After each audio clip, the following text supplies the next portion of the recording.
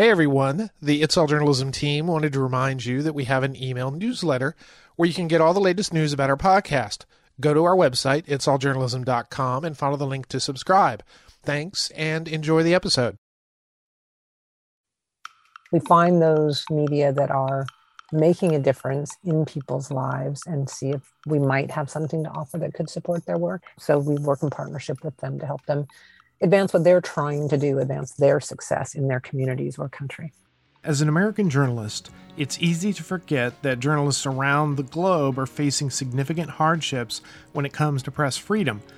Fortunately, there are organizations that know this and are working to grow and sustain independent news media overseas. I'm Michael O'Connell. Welcome to It's All Journalism. Jeanne Bourgalt is the chief executive of Internews, which is celebrating its 40th anniversary in July.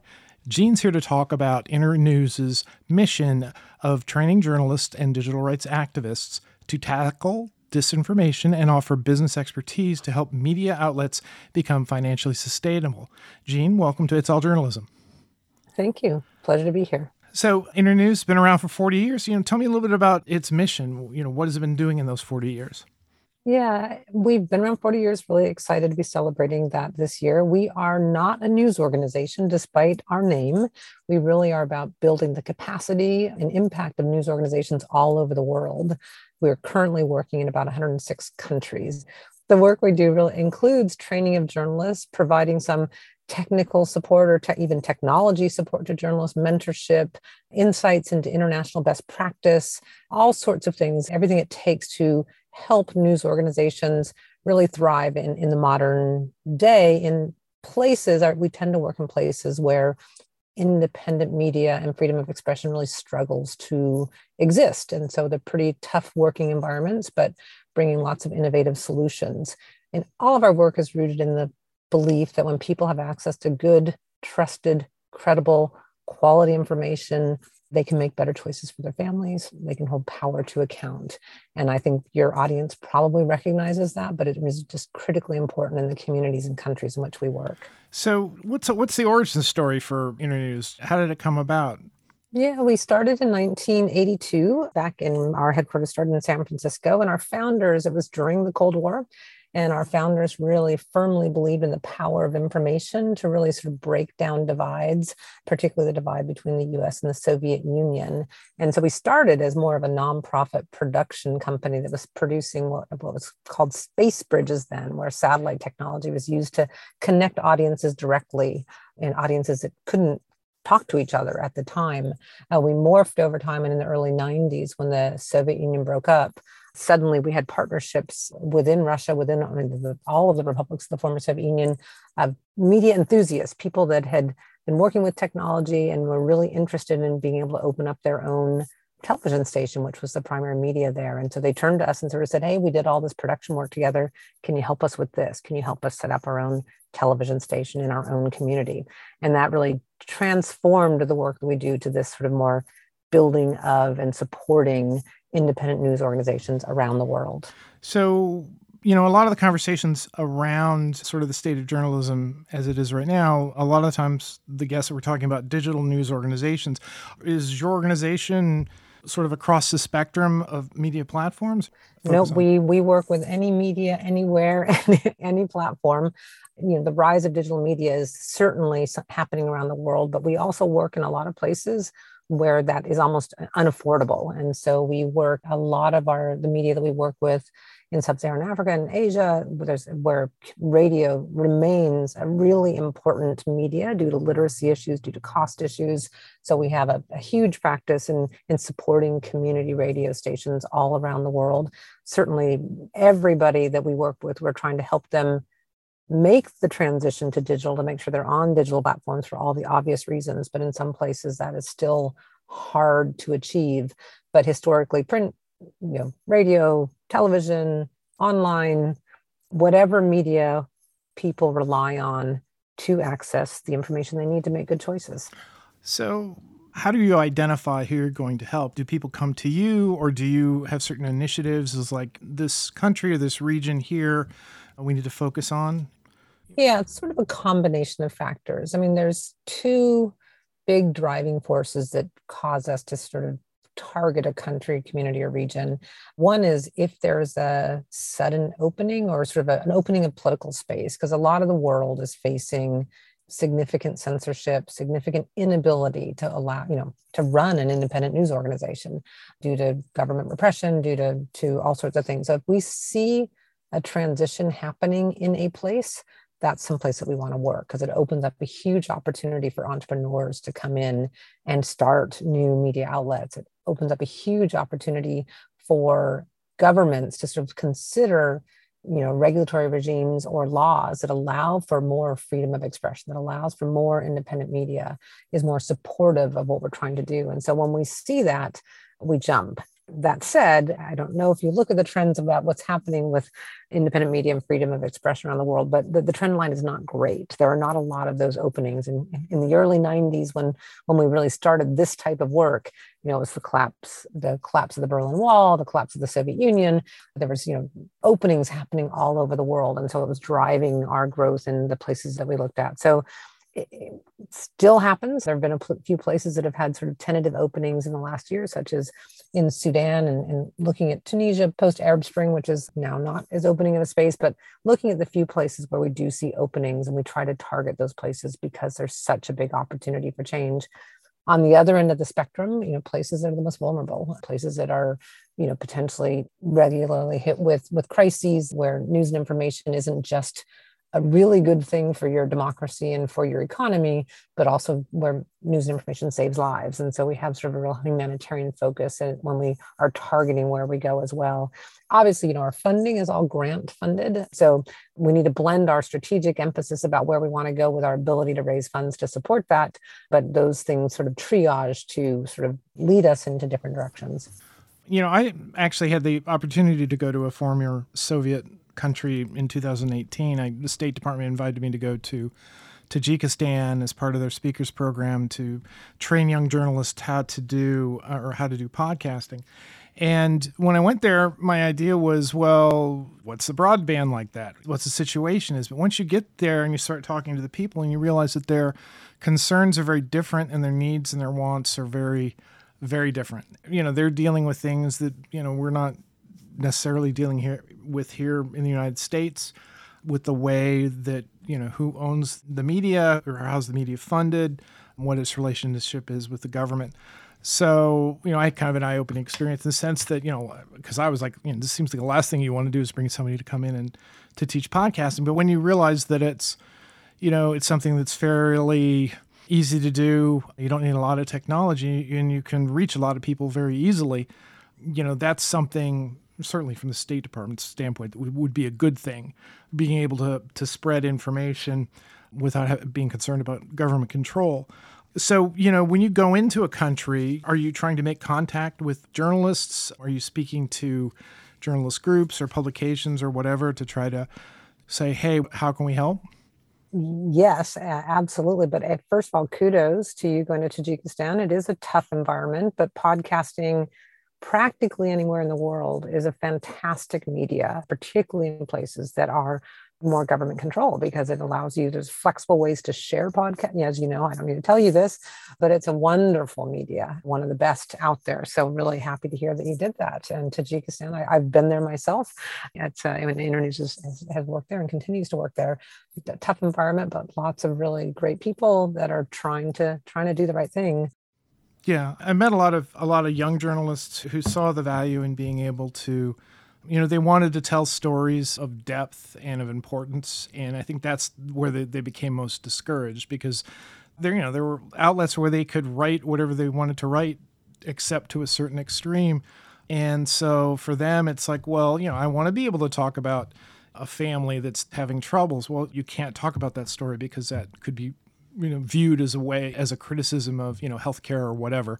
And so sort of the insidious nature of control censorship and the self-censorship that comes from censorship. Exactly right. That's the thing I was most surprised about, was the self-censorship.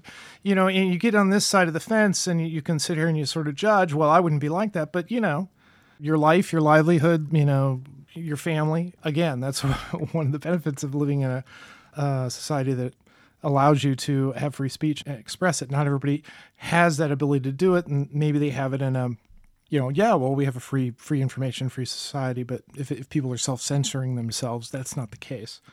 Yeah, and I'll say two things on that. I mean, so you can almost question, well, then why work there if there's so much censorship? But the truth is, there are news and information stories that still have an impact on people's lives. People still need what information they can get, even if it's limited. That's sort of the first piece.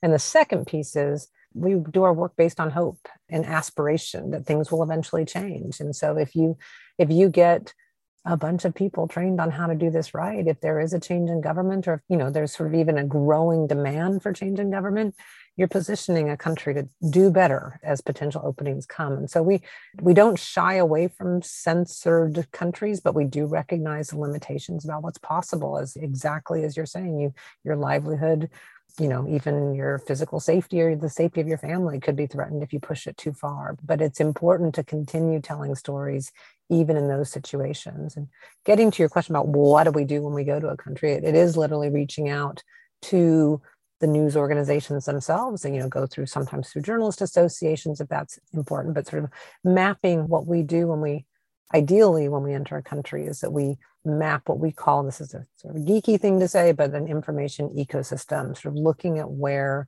people are really turning to make decisions, where the circles of trust are in a country. And so again, it's that mix of what type of media is really influential, what type of media is really viewed as an independent source of information, and then sitting down with them, talking to them, seeing if we have anything to offer their good work. And so it varies significantly depending on the country, depending on the media infrastructure, depending on the bandwidth and connectivity, depending on, again, censorship issues. But we find those media that are making a difference in people's lives and see if we might have something to offer that could support their work. And so we work in partnership with them to help them advance what they're trying to do, advance their success in their communities or country. So 40 years of doing this, there was a lot of hard work in there. Can you point to some successes and say, yes, we were able to help, we contributed to this? My success story that I fall on the most is actually now something of a tragedy. I'll talk about it to give a sense of what success looks like, but this is in Afghanistan, which will sound surprising, I know. But we went into Afghanistan. We actually went there in December 2001, but started programming in 2002 after the fall of the Taliban in that country. And it was really, when I talked earlier about transitional moments, it was certainly a transitional moment where a country that had literally no media, that, a creaky state-owned system, that no music allowed in most places. And there was so little ability to access news and information that was independent at all in that country right at that moment. The new government was open to change. There was a lot of enthusiasm in Afghanistan at that time to really build a better country. And so we were able to help legal advocates who were trying to get a better, legal regime in place to allow for freedom of expression. They were really open to global best practices there. And so we were able to help share some of those things. We were able to find, we called them radio enthusiasts. It was all radio at the time, who were just really eager to set up their own radio station in their community and sort of help build a whole network of radio stations, all in every one of the 34 provinces around Afghanistan. There were journalism schools opening up. There were amazing nationwide news outlets that opened up that were covering both television and radio over time. Anyway, it became, this is years in the making. And as the years went by, the environment started getting more and more difficult to work. But up until August of last year, it was still considered one of the most vibrant medias. Afghanistan's media is one of the most vibrant medias in South Asia. People in annual surveys by the Asia Foundation of institutions in Afghanistan, the media historically ranked number one or number two after religious figures as the most trusted public institution in the country. And so in a place that you hear nothing but bad, the story about media was phenomenally good. Of course, all of that changed in August of last year when the Taliban came back, which is devastating because this is the story I love to tell about helping, the media really playing a role in building a nation. So our partners are regrouping. The media outlets are still producing in a much more censored and self-censored environment. We're trying to continue to support them with the hope that things will change back again. But it's an example of success. And then, of course, how things can really slide backwards as well. So tell me about Internews and Ukraine. What was your involvement there as far as information? So we've been in Ukraine for 30 years because our historic home, as I talked about previously, had been working with journalists in the former Soviet Union. We had deep ties in the region, and we started our Ukraine program nearly 30 years ago. The media in Ukraine over the years developed, very robustly. There are, independent stations at the city level, at the regional level, at the national level. There are a very vibrant sort of media community when it comes to debating what the laws should be, debating whether a public broadcaster makes sense, debating issues about how the government could control or not control the media. Over the years, it has, just morphed and evolved as a very vibrant media sector. Lots of challenges. There's a lot of, like in many places in the world, big money can control media almost more than the government controls media. And that was certainly one of the bigger challenges in Ukraine, or is one of the bigger challenges in Ukraine, where oligarch controlled media certainly exists side by side with more independent news organizations. This is a place where on February 24th, in the ramp up of the invasion of Russia into Ukraine, the journalists and the incredible news organizations around the country basically became all war journalists. We've been providing support, continued support to those news organizations across the country.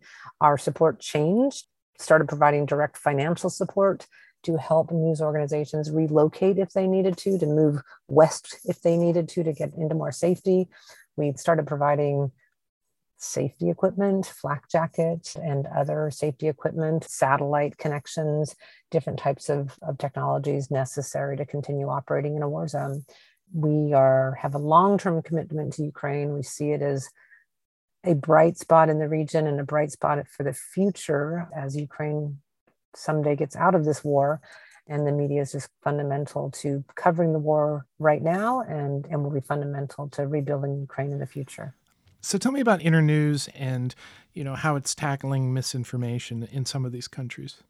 Yeah, we have strategies both for misinformation, which often is not intended, it could be sometimes benign players sharing misinformation, and then overt disinformation, which often comes from vested interest governments or even commercial interests, and the active disinformation.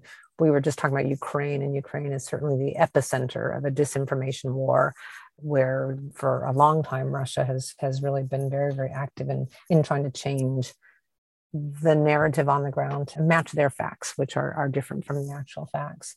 A few things when it comes to what we think works, and you've probably had a lot of guests talking about this. There is no silver bullet to mis and disinformation. It comes at many, many layers, and there's many, many different approaches that people can take. We at Internews have what our value add that we see to this. First of all, and most important is never fight disinformation with disinformation, like never fight propaganda with your own propaganda. One of our Ukrainian colleagues, and I say this all the time, says that trying to do that, fighting propaganda with different propaganda is the same as trying to fight cancer with tuberculosis. There's, in no way would we ever want to do anything like that. So not counter narratives. We believe in building healthy content, that one of the anecdotes is to make sure that if there's so much bad information out there, that there's also good information out there. Obvious statement, but we think important to stress. We do see a role of the platforms and platform accountability, and that's a pretty tough place to work, but we hammer home all the time to the big platforms that host media all over the world, Facebook and Google and others, about their role in sort of trying to help the situation. We see a role for media literacy. That's a long game, certainly a long game, and it can sometimes be controversial in itself about what the right approach to that is, but I would not say that there is harm in sort of trying to teach young people to understand sources and understand how to research what they're reading or listening to. We see a role there. We actually see a role in the market itself. I mean, aside from the platforms, but even the advertising markets around the world, they have choices about where they spend their ad dollars, and they can do something to starve the mis and disinformation, and they can do something to invest in the good information. And so it's a mix of all of these things, I guess, rooted in, again, just making sure the good information continues to exist and hopefully thrive, and including helping content creators, journalists, and other content creators to understand their own fact-checking regimes and how they should be sort of looking at their own work. So it's really, really complicated. We have a lot of different approaches that we bring to it, but I think it's so multifaceted in how it's happening that we do need to bring a real mix of approaches. The same State Department program that took me to Tajikistan, they reached out to me to help them. There was a conference several months ago in Malaysia where they were talking about disinformation. And the reason I bring it up is because one of the questions that sort of came out of it was, how can we fight, or how can we recognize disinformation that's coming out of the Ukraine? They were trying to understand, it doesn't appear to be any sort of news that you can kind of trust that's coming out. It's difficult to tell what exactly is sort of happening. And part of that is just the environment of a country at war, but it's also a country where there's an active disinformation campaign going on to try to control the information. I guess it's more of a statement than a question. I would dispute that in the sense that there is good information coming out of Ukraine. You need to find it, obviously, and you'll get inundated with the disinformation, but it's out there. The independent news organizations are covering the war well, and including, there's English language news and information for the global audiences. So I hear you and understand that, it doesn't take too much digging to find good sources of information, locally produced information from local journalists that can help shape the story. Okay. So it sounds like your organization an opportunity for somebody who wanted to do this type of work, who would want to go into other countries? And I mean, not that you're hiring, but is there a way for journalists to pursue this type of work? Certainly. I mean, we on our website, internews.org, we do have a jobs page. We tend to hire in countries and communities in which we work, people from the region, or that sort of work at international standards but are from the region, can work in local languages. So we have a real strong bias towards people who have the ability to work in local languages, basically. But we love people who have international journalism standards and training and work that can go into a place with that background. So we don't tend to parachute people in for short periods of time. We sort of roll up our sleeves, and we have offices in these countries, and we work with our partners over the long term. But if people are interested and have some connections to some of these countries and maybe some deep contacts and understand the context, we're always interested. So look at our job site, or send us a resume if that's your profile, because we are always looking for more talent wanting to work this way. I always caution journalists, you've experienced this, it's totally different from actually doing journalism, right? It's about the values and training and mentoring and rolling up your sleeves, and it's a different path, but it's a really fulfilling one. Yeah, I would say that, I was only in Tajikistan for 13 days, but it was really moving experience from a journalistic standpoint, because, as you said, you're talking about the core values of press freedom at a very granular level. And it's rewarding because, you recognize that the people that you're talking to, you're helping. I mean, that's something that they value so much. And so you want to go the extra, step or two to make sure that, you're training them, or you're giving them information that they can use. And that dedication, you don't always see that in a regular newsroom, where people just sort of take a lot of our freedoms for granted. Exactly. It is very meaningful work. We're an organization full of former journalists who are now dedicating their lives to this type of work, and no one looks back. They really, really are finding it to be a very meaningful work that we're doing. So how did you end up at Internews? What was your path? Well, my story, unfortunately, is I'm not a journalist. So I'm not a very good example of this. I came to the organization with a deep understanding of the power of news and information to really change lives. I actually spent the early 90s in Moscow, Russia, right when the country was really opening up, working on the aid program there. And I saw what was happening in the media sector. I saw the transformative power of media to really ramp up change in a way that you weren't seeing in a bunch of other reforms happening in Russia in that day. And later in my career, I moved over to the Balkans and saw it again, sort of the story of Serbia and the fall of Milosevic, with some incredible, powerful radio stations sort of bringing down a dictator there. And so I just came to Internews in 2001. It was an organization filled with journalists that needed a little bit of better understanding of how you organize yourself to package that passion and experience into change in the countries in which we wanted to work. And so I came in from that sort of international development perspective and work with my journalist colleagues. Our head of programs now is a longtime journalist. I bring in a different perspective. The whys we're doing it and the impact it can have on communities is where I'm coming from. So joined in 2001 and have been here ever since, and just really love the mission and the work that we do. So I would imagine, 40 years this company or this organization has been around, Internews has been around, and there's a lot of change, obviously, that's gone on in the world. I mean, we're just talking about Ukraine, but also the story you tell in Afghanistan. I mean, you're looking ahead to Internews' next 40 years. I mean, are you still hopeful? Are you still enthusiastic that this type of work will continue to make changes? You always have to be hopeful. That is, in fact, I mean, if ever you lose sight of the fact that progress is possible, it'd be really hard to do this work. But we've always seen progress. We've seen places close and we've seen them reopen, like when it comes to sort of government control. We've seen, revolutions happen that can just transform lives. And so we do believe in the power of positive impact that the media can have. I mean, the trends that we're looking at in the world right now aren't the best. I mean, with the war in Ukraine and the incredibly difficult impact it's having on economies around the world and food and poverty, it's going to be a tough couple of years. The last 2 years have been, 3 years have been very, very difficult, from the pandemic to places that we've worked for a long time, such as Myanmar and Afghanistan and now Ukraine, sort of three big giant upheavals in places that we're making good progress when it comes to freedom of expression and independent journalism, giant setbacks. And so we're organizationally preparing ourselves for more of that, but always rooted in the belief that, again, positive progress is possible, that places will turn around and we'll continue to be there to help. Yeah. Sweeping change is great, but small positive steps forward can also be very powerful. Absolutely.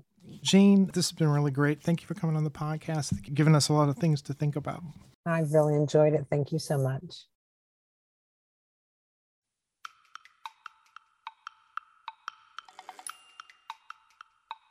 You've been listening to It's All Journalism, a weekly podcast about the people who make the news. You can find out more about us and download past episodes at itsalljournalism.com. While you're visiting our website, sign up for the It's All Journalism newsletter. You'll get all the latest info about our podcast, including episode notes and news about live events and upcoming interviews.